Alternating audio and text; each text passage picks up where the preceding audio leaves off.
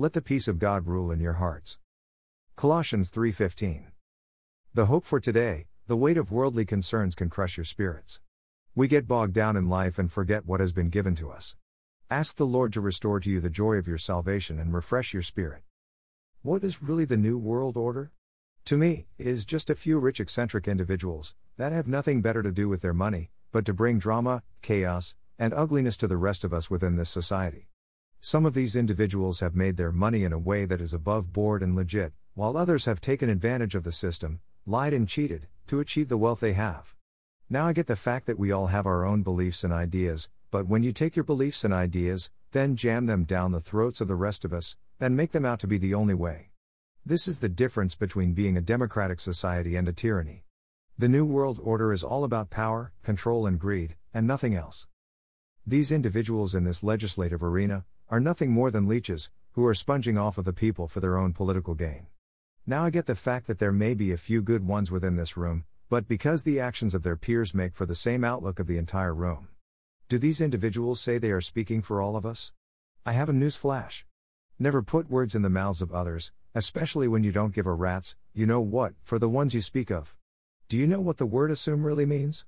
Well, this is what all within this legislative room do every day, while they have their hands out to the lobbyists to pad their bank accounts further. The New World Order is made of some within this room, with the leaders being very wealthy, and two of them well known. George Soros and Bill Gates are the front runners of this New World Order, which because of their wealth, think they can buy anything they want? I don't care how much money you have, it cannot and never will buy you true happiness and peace, as we walk through this journey of life. Very true that this journey is of what you make of it. When you keep to the simple life, it makes for a more enjoyable life and more manageable, which keeps you humble and true to who you are. When you are all over the playing field and running amok, it never lets you focus on what is in front of you, which then, as you become lost and lose control, and even worse, losing who you truly are. Now I get that other variable can knock you down as you walk your path of this journey, not to mention another that crosses your path, can also influence how you walk as well, but when you stay true to who you are and stay true to Jesus Christ, there is nothing that can keep you down for too long.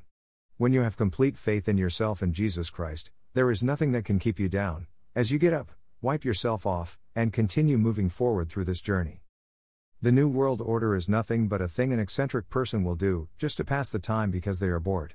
Being filthy rich may seem cool to us who are not, but in reality, it is the most boring and lonely thing, simply because you just can't go out in a public place like you and me. Your lifestyle has become changed forever and it robs you of your true happiness and peace.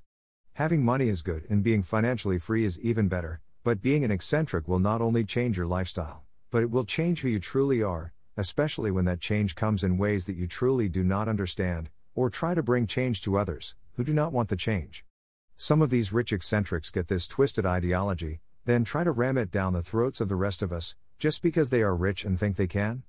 They are still a human being like the rest of us, which they also have to walk a path through this journey of life, only they have lost who they truly are, and need to find themselves before their journey comes to a close, which then leaves plenty of questions about, why did they not find their true purpose in life, even with their wealthy lifestyles? When the journey ends and you have never found that true purpose, then it becomes an incomplete journey, which then becomes a wasted journey, that you walked your path within. Some of us do find that true purpose, but there are many more that do now find that purpose, then end their journey with regret, and never being truly happy, or within the peace that Jesus showed us when He walked a path through this journey of life. It is better to walk a path of happiness and peace, than a path of regret and doubt.